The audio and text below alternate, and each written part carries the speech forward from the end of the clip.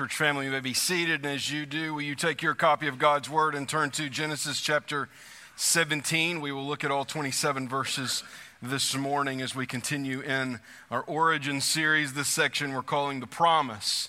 Before we stand and read some of this together, let me recognize two things. First off, there's more than 25 people in here, and that's okay.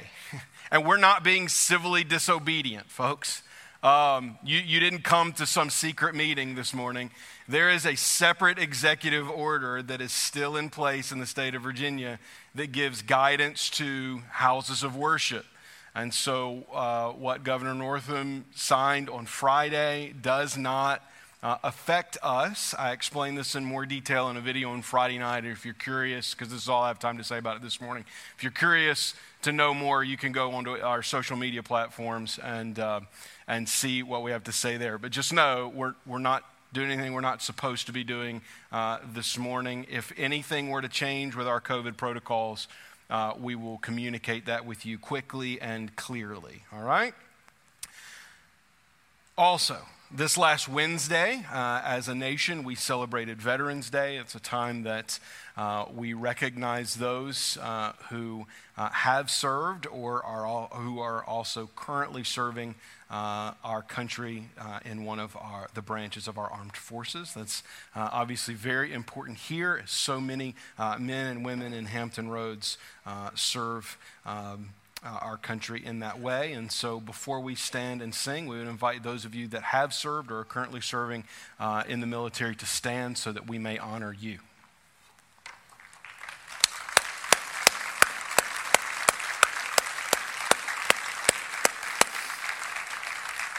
I'll invite everyone else to join them as we stand together to honor now the Word of God.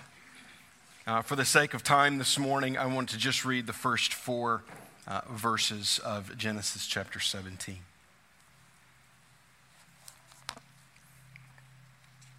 When Abram was 99 years old, the Lord appeared to Abram and said to him, I am God Almighty.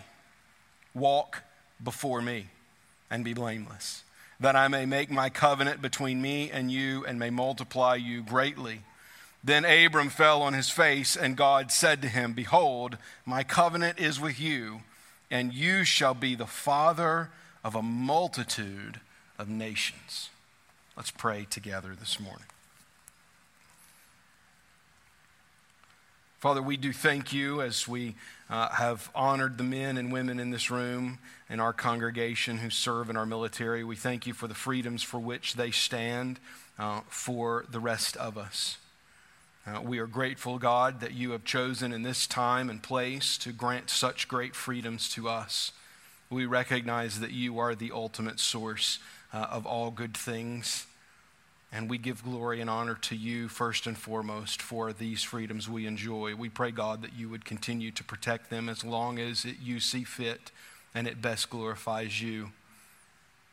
Father, as we consider your word this morning, a confirmation of your covenant to Abram, God, would you enlighten our hearts as we are reminded again of what you are doing in his life and through that promise, what you are still doing today in ours and in our congregation and in our world. Change us by the power of your word, we pray. In Christ's name, amen. You may be seated. This morning's message is entitled Confirming the Covenant. Now, if you have spent much time in Genesis at all, if you've read through the chapters of this first book of the Bible, you have likely recognized and maybe even asked the question, why does God seemingly repeat himself so often? God has already reminded Abraham on more than one occasion of the promise that he made to him in Genesis chapter 12. God does so again here in Genesis 17, and it is not the last time that God will do so. And then even with the subsequent generations, Isaac and Jacob, which will follow these chapters, God will do so again. Very often revealing new information or bringing clarity to the covenant, but nonetheless restating that which God has already said to be true about Abraham's life. Couldn't Genesis be shorter if God would have just spoken it once? Did we really need for the biblical author to remind us on multiple occasions through the voice of God speaking to the patriarchs this covenant? Well, don't we all need reminding? Don't we all need clarification? Not just because we are so apt to forget, but sometimes we just like to be told something that is true and good about ourselves.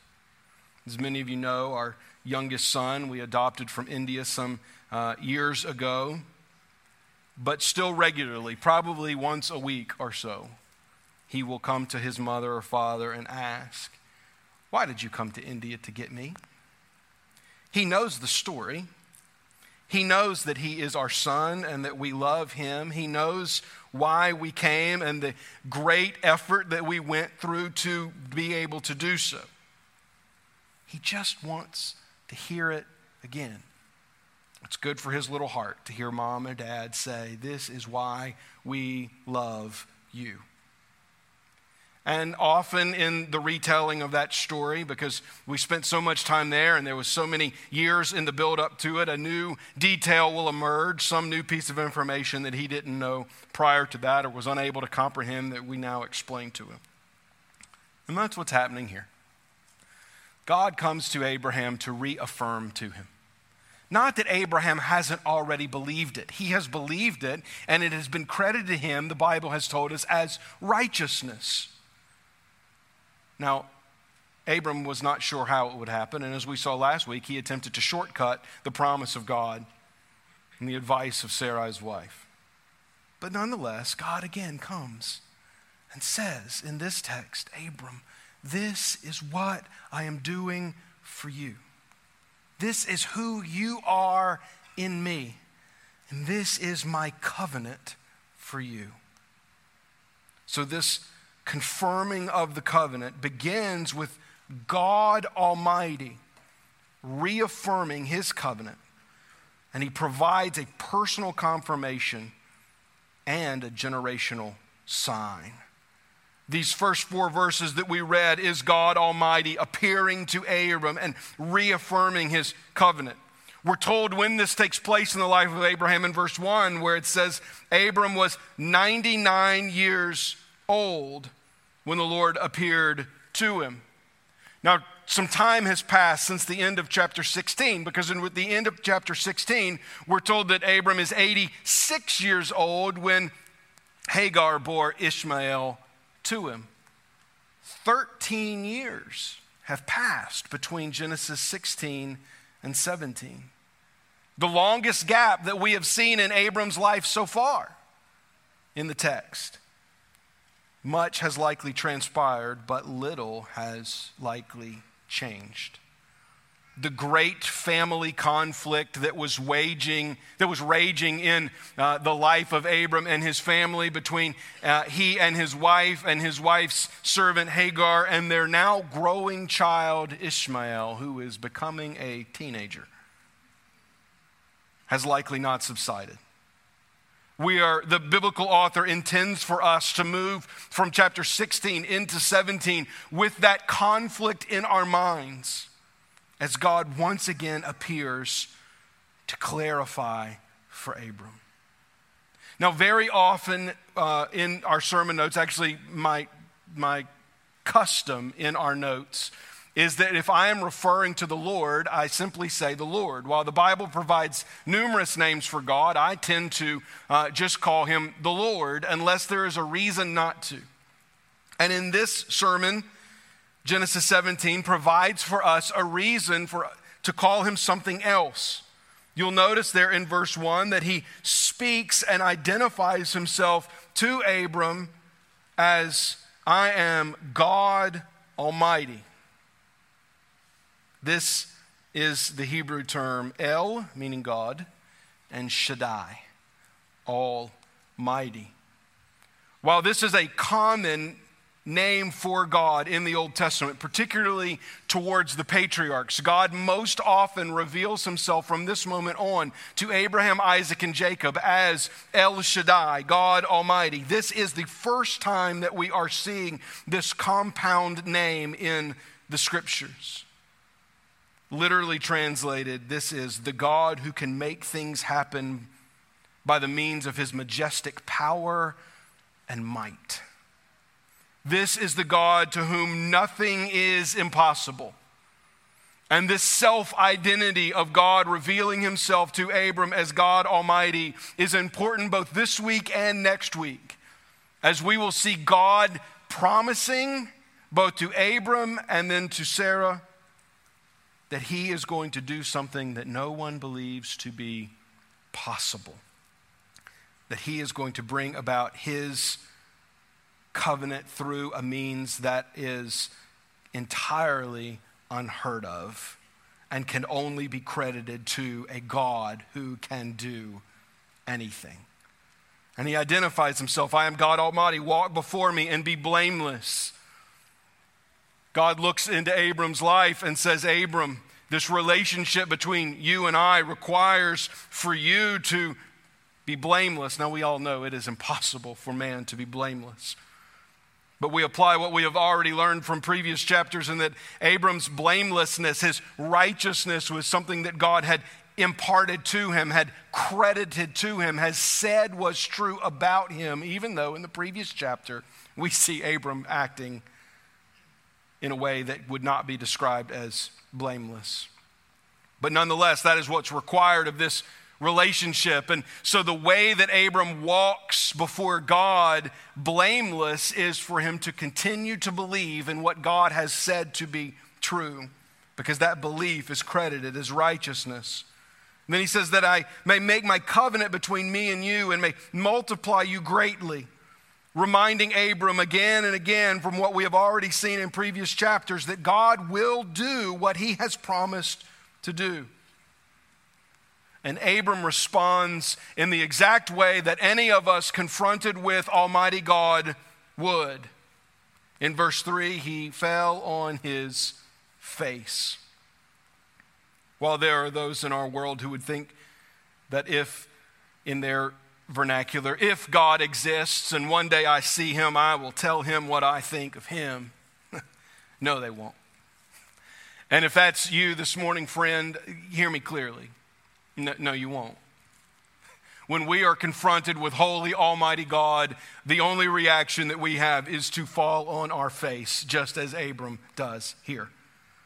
And God says to him, behold, my covenant is with you, and you shall be the father of a multitude of nations.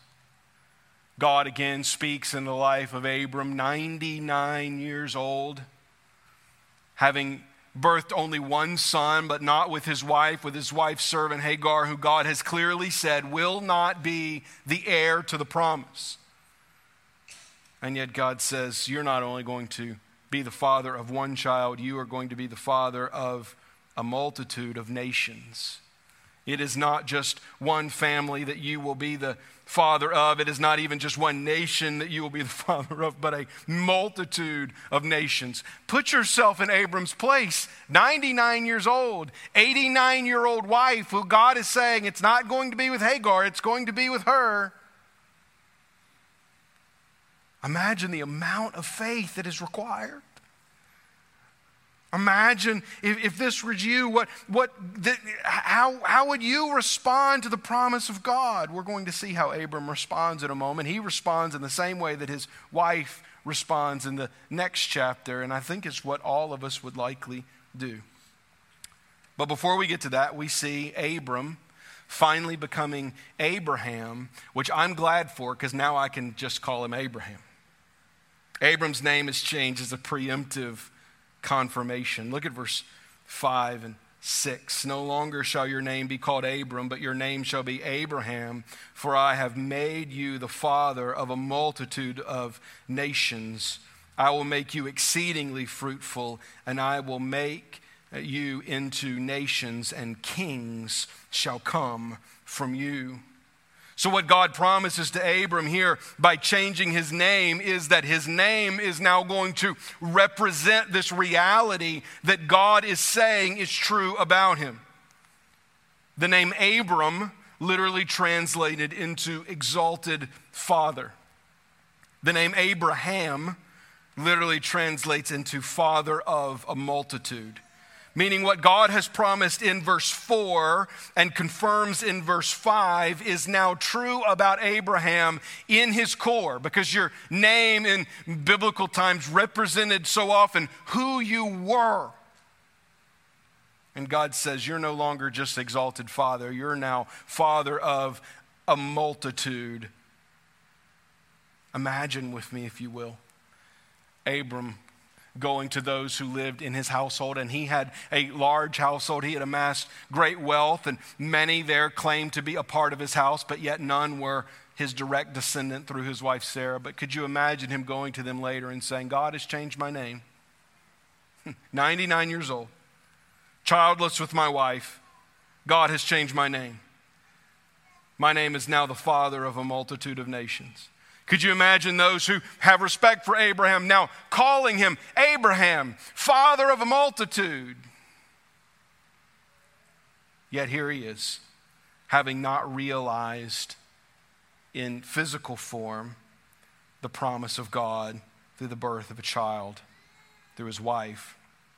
But God has promised to make him fruitful, to make him into a great nation, and to make a new detail emerges here in verse 6, that he shall make him the father of kings, that kings shall come from you. Now, this same promise is made later, and we're going to pick back up that idea here in a few moments. Continue with me in verse 7. And I will establish my covenant between me and you and your offspring after throughout their generations for an everlasting covenant to be God to you and to your offspring after you. And I will give to you and your offspring after you the land of your sojourning, all the land of Canaan, for an everlasting possession, and I will be their God.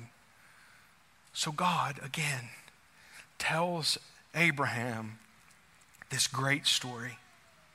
This great story that is not a story of the past, but a story of the future. A story that God has already revealed to Abraham on multiple occasions. A story that Abraham believes to be true, and that belief is credited him as righteousness, and yet he does not see it clearly. He does not know how he will possess it. He does not know how his place in this story could possibly be true, and yet God tells it again. Abram, you're going to be the father of a multitude. There will be many offspring after you. And my covenant will not just be with you, Abraham, but my covenant will be with your son and your grandchildren and your great-grandchildren and all those who come after them. And not only will I covenant with them and be their God, but this land that you are a sojourner in, this land that you do not possess, this land that is ruled by pagans will be yours. It will be theirs. And I will be their God. This is not new information. But this is God reaffirming to Abraham that he will do what he has promised to do. When we read the scriptures, church family, so often this is what God speaks to us. He speaks to us reaffirmation of what he has said to be true. And you may not know how you get there. You may not be able to connect the dots and see how you're going to get from this point in your life to the ultimate fulfillment of the promise of God, of eternal life and eternal blessing in him. But know this, if God has said it to be true about you, it is true about you. Just as what he has said to be true about Abraham and his descendants were true about them then in that moment. The promises of God are a reality, whether we recognize them or not. They are truth standing before us, just as this is truth standing before Abraham. We read this almost in reverse. Because if you have spent any time around the church at all, you know the story of Abraham.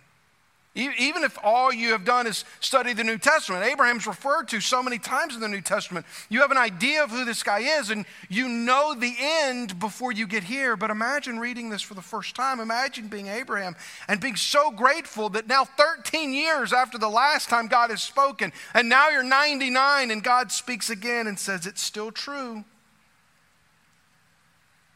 It's still true, Abraham. It's still true, church. What God has promised, he will see to the end. Then God provides here in changing his name, this reality for Abraham, even though it is not physical reality yet. It's this personalization of this promise. But now we see a generational sign given by God, where Abraham and all his descendants are expected to be circumcised as a sign of their participation in the covenant. Look with me in verses 9 through 13.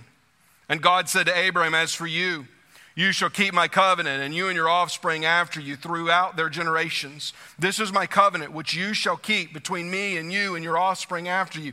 Every male among you shall be circumcised. You shall be circumcised in the flesh of your foreskins, and it shall be a sign of the covenant between me and you.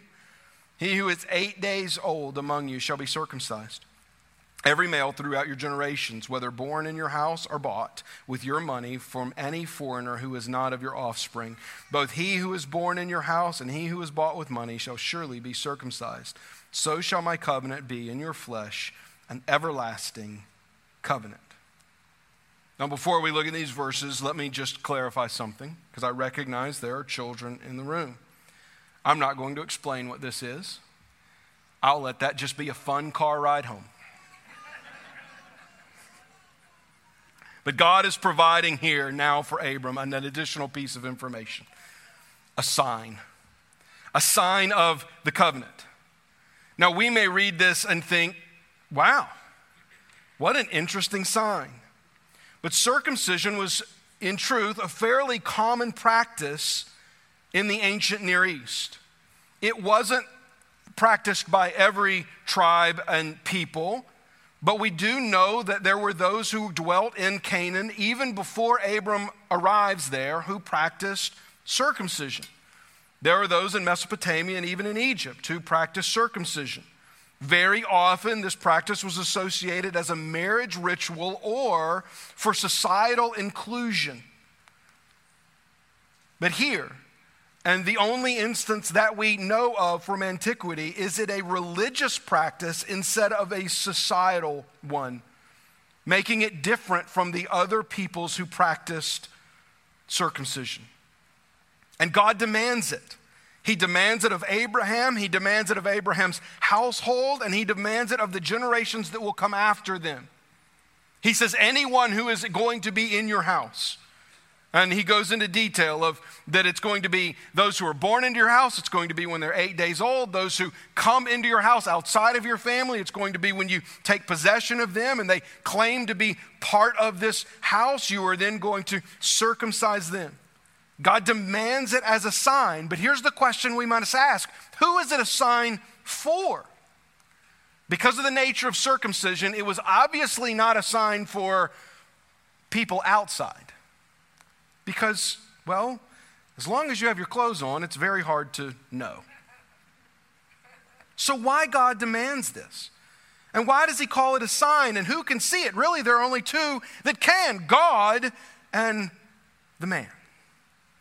So by the nature of the sign, it is a personal reminder of one's inclusion in the promise of God. When this man would look at himself in his private moment, here's what he would be reminded of. I belong to God. It was a representation and a reminder, not of some sort of social inclusion, but of a spiritual reality that was true about Abraham and that would be true about many of his descendants. In Deuteronomy chapter 30, during the time of the Exodus, when all of the first 5 books are being recorded for us so that we can know the story, we read this and listen to the change that happens. And the Lord your God will circumcise your heart and the heart of your offspring, so that you will love the Lord your God with all your heart and with all your soul, that you may live. In Genesis 17, circumcision is this personal sign of inclusion in the covenant of God between he and Abraham and his descendants. But it was always intended to be more meaningful than some rote religious practice. Because others in ancient times practiced this rite, clearly, not all who were circumcised were included in God's promise. We'll even see this here in this chapter, is Ishmael is circumcised by Abraham, and yet God clearly states that he is not part of the covenant. Then who was? Who was included in the covenant? It's not those who were circumcised of their flesh, but those who were circumcised of their hearts. Those who believed in God and had that belief credited to them as righteousness, just as Abraham was. Yes, he passed on a physical sign, but that physical sign did not make one right with God. What has and always will make one right with God is circumcision of a heart. Moses recognizes this in instructing the people of God that it is not about what we do on the outside, but it is about what happens on the inside that truly matters. And unless our hearts have been circumcised, then we will not love God right. We will not live for God right. And ultimately, we will not find life outside of what God does for us. Life is not found in physical circumcision, but in the circumcision of our hearts. And that was true in the ancient days, and it is true today. Finally, in this section, we see that any in Abraham's household or line not circumcised are to be cut off from his people. Look at the last verse of this section. Any uncircumcised male who is not circumcised in the flesh of his foreskin shall be cut off from his people. He has broken my covenant. If you're wondering, the pun is intended here by the biblical author. The idea of the people being cut off is exactly how we are to read it. God says, be cut or be cut off. Failure to comply for Abraham and his descendants signifies the breaking and nullification of the covenant. That if one was not willing to be circumcised, he would take no part in what God was promising to Abraham and to those generations. Those who failed to be circumcised were not part of the community. They were not part of the people of God. Remember, this is not societal. It is a religious community act to be a part of what God is doing. And God says if someone is not willing to do that outward sign, he does not have a part in what I am doing in these people. He should be cut off. Next, God Almighty provides further clarification of the covenant, and Abraham responds in faith. This begins with Sarai's name also being changed, and a name is given to their heir. Look with me in verses 15 and 16. And God said to Abraham, as for Sarai your wife, you shall not call her name Sarai, but Sarah shall be her name. I will bless her, and moreover, I will give you a son by her. I will bless her, and she shall become nations. Kings of peoples shall come from her. We'll stop there for a moment before we read the rest of the section and just recognize what God is also doing in Abram's wife. Just as God has changed Abram's name to Abraham, he has now changed Sarai's name into Sarah. Now Abram went from being exalted father to father of multitudes. Sarai went from princess to Sarah, princess. It means the same thing. Just a dialectic change. Changing her name from the pagan name that she had from Ur of the Chaldeans in their former homeland, now to a new name that God has given her, but keeping the meaning the same, princess. Why princess? Because princesses birth kings. And just as God has promised to Abraham that in his line would be kings, he promises the same thing about his wife, Sarah, now, that kings of people shall come from her.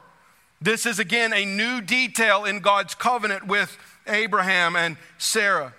But it is one that we see unfold in a very important way over the course of Scripture. In Numbers 24, again, during this time of Exodus, before the people go into the promised land, there's these 3 chapters that deal with this really strange individual named Balaam. And Balaam, the Bible tells us, was a wicked man, and he was actually tempted by a wicked king of Moab who was scared to death of the Israelites that were coming into the land. And he brings this wicked man who happened to, the Bible tells us, have his eyes and ears open to the word of God. And here's what Balaam says in Numbers 24. I see him, but not now. I behold him, but not near. A star shall come out of Jacob, and a scepter shall rise out of Israel. Imagine a few hundred years after God is dealing with Abraham here in Genesis 17. Ultimately, his people end up in captivity in Egypt, and for hundreds of years they are slaves.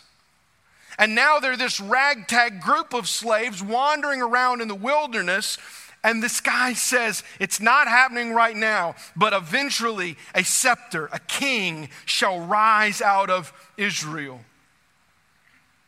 This becomes fulfilled in the life of David, where God renews his covenant with David as king of Israel and establishes his throne forever, and then is even more so fulfilled in the life of Jesus. It's why Matthew, in introducing his gospel account in Matthew chapter 1, who's writing primarily to a Jewish audience, says that this is the book of the genealogy of Jesus Christ, the son of David and the son of Abraham. All the way back here in Genesis 17, here's what we're promised. A king is coming. And we see glimpses of that king some 1,000 years later in the life of David. But we see fully that king in the life of Jesus. It may seem to us to take God a while to fulfill his promises, but know this, God is faithful to do so. Go back with me to verse 17. Then Abraham fell on his face and laughed and said to himself, shall a child be born to a man who is 100 years old? Shall Sarah, who is 90 years old, bear a child? And Abraham said to God, oh, that Ishmael might live before you. God said, no. But Sarah, your wife, shall bear you a son, and you shall call his name Isaac. I will establish my covenant with him as an everlasting covenant for his offspring after him. As for Ishmael, I have heard you. Behold, I have blessed him and will make him fruitful and multiply him greatly. He shall father 12 princes, and I will make him into a great nation. But I will establish my covenant with Isaac, whom Sarah shall bear to you at this time next year. Abraham still can't see how God Almighty can make happen what he has promised to happen. And he does exactly what Sarah will do in chapter 18. Upon hearing this news, he laughs. Now, previously, he has fallen on his face before God in this chapter, but now, upon hearing this, that God is really going to do it, and God's now set a timeline on it. It's going to happen, Abraham, at 100 years old for you and 90 for Sarah. He laughs. Not only does he laugh, but God takes that laughter and names Isaac after it, because the name Isaac literally translates, he laughs. You see, when God works, sometimes all we can do is laugh. Not at him, but at our own lack of faith. Abraham and Sarah will both laugh at this news. But can you imagine them later in life watching Isaac grow and laughing, reminded every time how they laughed when they called this name of their son? They're not laughing at God, but they're laughing at just the majesty of how God could work even in the midst of their lack of faith. So Isaac would come, and Isaac would remind them daily of God's faithfulness to them, even when they laughed. Abram doesn't see it, and so he asks here in these verses, what about Ishmael? Why can't you just do this to Ishmael? He's already 13. I'm already watching him grow into a young man. And God clearly says in verse 19, no. God's giving clarity now to the covenant. It will not be through your shortcut. It will be through your wife, Sarah. It will be through the son who she has not yet bore you, Isaac. But as we saw last week, as we look forward to these verses, God will bless Ishmael. And Ishmael will serve somewhat as this shadow figure. And his nations, these 12 princes promised in chapter 20, really serve as this aside to what God is doing through his primary line of promise, reminding the descendants of Abraham what happens when we seek to circumvent the will of God for our own. Finally, Abram obediently circumcises all the males in his household. Pick up it with me in verse 22. When he had finished talking with him, God went up from Abraham.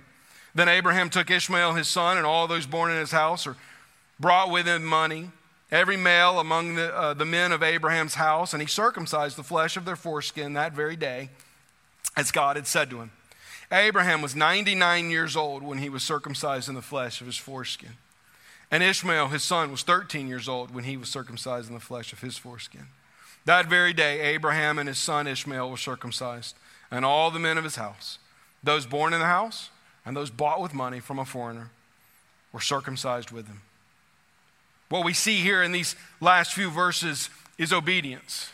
These last 6 verses, really, the narrative changes into a matter of fact. Here is what happens, and it follows the same pattern of the verses that preceded it, where they were told that you will be circumcised, your children will be circumcised, and those who are in your household that are not of your line will also be circumcised. And Abraham does exactly as God instructed. The righteousness that Abraham had that was credited to him because of his faith becomes action. He does what God has told him to do because people of faith respond in obedience. And that's what Abraham does. At 99, this action likely seemed somewhat strange to this man. At 13, I can promise you it seemed strange to his son. And yet he obeys because people of faith obey the Lord. So what? God Almighty keeps his covenant with Abraham by circumcising the hearts of all who come to him in faith. Folks, this text, Genesis 17, is about a physical sign of the covenant. But as we've already seen through Scripture, even Old Testament Scripture, there was a quick understanding in the people of God that the physical sign was not what saved. That there was a spiritual reality, a spiritual transformation that had to happen in one's life. And it's not something that we could do on our own or someone could do to us like physical circumcision. It was one that only God could do. That God was the one who circumcised Abraham's heart. That God was the one that circumcised his descendants' heart. And God is the one who circumcises our hearts. He's the one who cuts us deeply when we come to faith in him. And God is still keeping his covenant today to Abraham that he will be the father of a multitude of nations by the circumcising power of Jesus Christ working in our hearts. In Romans chapter 4, the Apostle Paul picks up on this idea. He writes this, "Is this blessing then only for the circumcised or also for the uncircumcised? For we say that faith was counted to Abraham as righteousness. How then was it counted to him? Was it before or after he was circumcised? It was not after, but before he was circumcised. He received the sign of circumcision as a seal of the righteousness that he had by faith while he was still uncircumcised. The purpose was to make him the father of all who believe without being circumcised, so that righteousness would be counted to them as well, and to make him the father of the circumcised who are not merely circumcised, by who also walk in the footsteps of the faith that our father Abraham had before he was circumcised. I know it's wordy. Listen to what Paul's saying. Everybody comes through the same path. Circumcised, following in the line of Abraham, Isaac, and Jacob, in the people of Israel of the Old Testament. The uncircumcised, Gentiles, coming to faith through Jesus Christ. All of us are right with God, not by an outward expression, but by an inward reality. That there is no physical act that we can do in this world that will save us, no matter your ethnicity. And this is what Paul, Jew of Jews, he calls himself in another place in Scripture. That there was anybody who could rely on his actions as an Israelite, it was Paul. And he says, all of that I consider rubbish. It is only by faith. It is only through the inward change that God brings in our lives that one may be right with him. He says it in a little different way in Colossians 2. He says, in him also you were circumcised with a circumcision made without hands, by putting off the body of flesh by the circumcision of Christ, having been buried with him in baptism, in which you were also raised with him through faith in the powerful working of God who raised him from the dead. And you who were dead in your trespasses and the uncircumcision of your flesh, God made alive together with him, having forgiven us all our trespasses by canceling the record of debt that stood against us with its legal demands. This he set aside, nailing it to the cross. You say, what was nailed to the cross? What was nailed to the cross was the idea that we could ever keep the law perfectly on our own. What was nailed to the cross was the one who did keep the law perfectly for us, who did live an obedient life to God perfectly so that we might be saved. And then this circumcision without hands is the circumcision of God who reaches into our lives and cuts out that dead flesh heart and gives us a heart that beats for him. Our circumcision is not one of flesh, but one of spirit. One on the inside, brought about only by King Jesus, who makes us alive in him. So Christian, you are an heir to the promise of Abraham today because he is your father if you have been circumcised in heart. Unbeliever, whether in the room or watching with us online, hear my appeal to you. Hear the appeal of Scripture. There is but one way to be right with God. And it is for you to come to him in faith as he reaches into your life, not with human hands, but with his power. And he circumcises your heart, separating flesh, nailing it to the cross, putting it on Jesus, all of your sins, so that you might be saved. That is your only hope before God Almighty. Let's pray together. Oh God, we recognize that you are a mighty, sovereign, all-powerful God, and that we are not. That we are sinners in desperate need of a circumcision of heart. We are those who fall prostrate before you. We are those who can't see beyond our own limitations.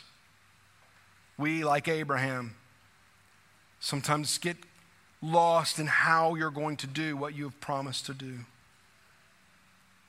But God, the people of faith here in this room gathered, confess this truth, that it is by Jesus alone that we are right with you. So let that be what we rely on. Let that be what we point to. Let no physical act in this world be our hope, but let our hope only be in the work that you've done in our hearts. I pray for those present and watching with us who would also say, I've never done that. I've always believed that I could be good enough, that I could please God on my own. Would your Holy Spirit convince them otherwise, convict them in their hearts, change them, we pray, by the power that you alone have. We ask in Jesus' name, amen.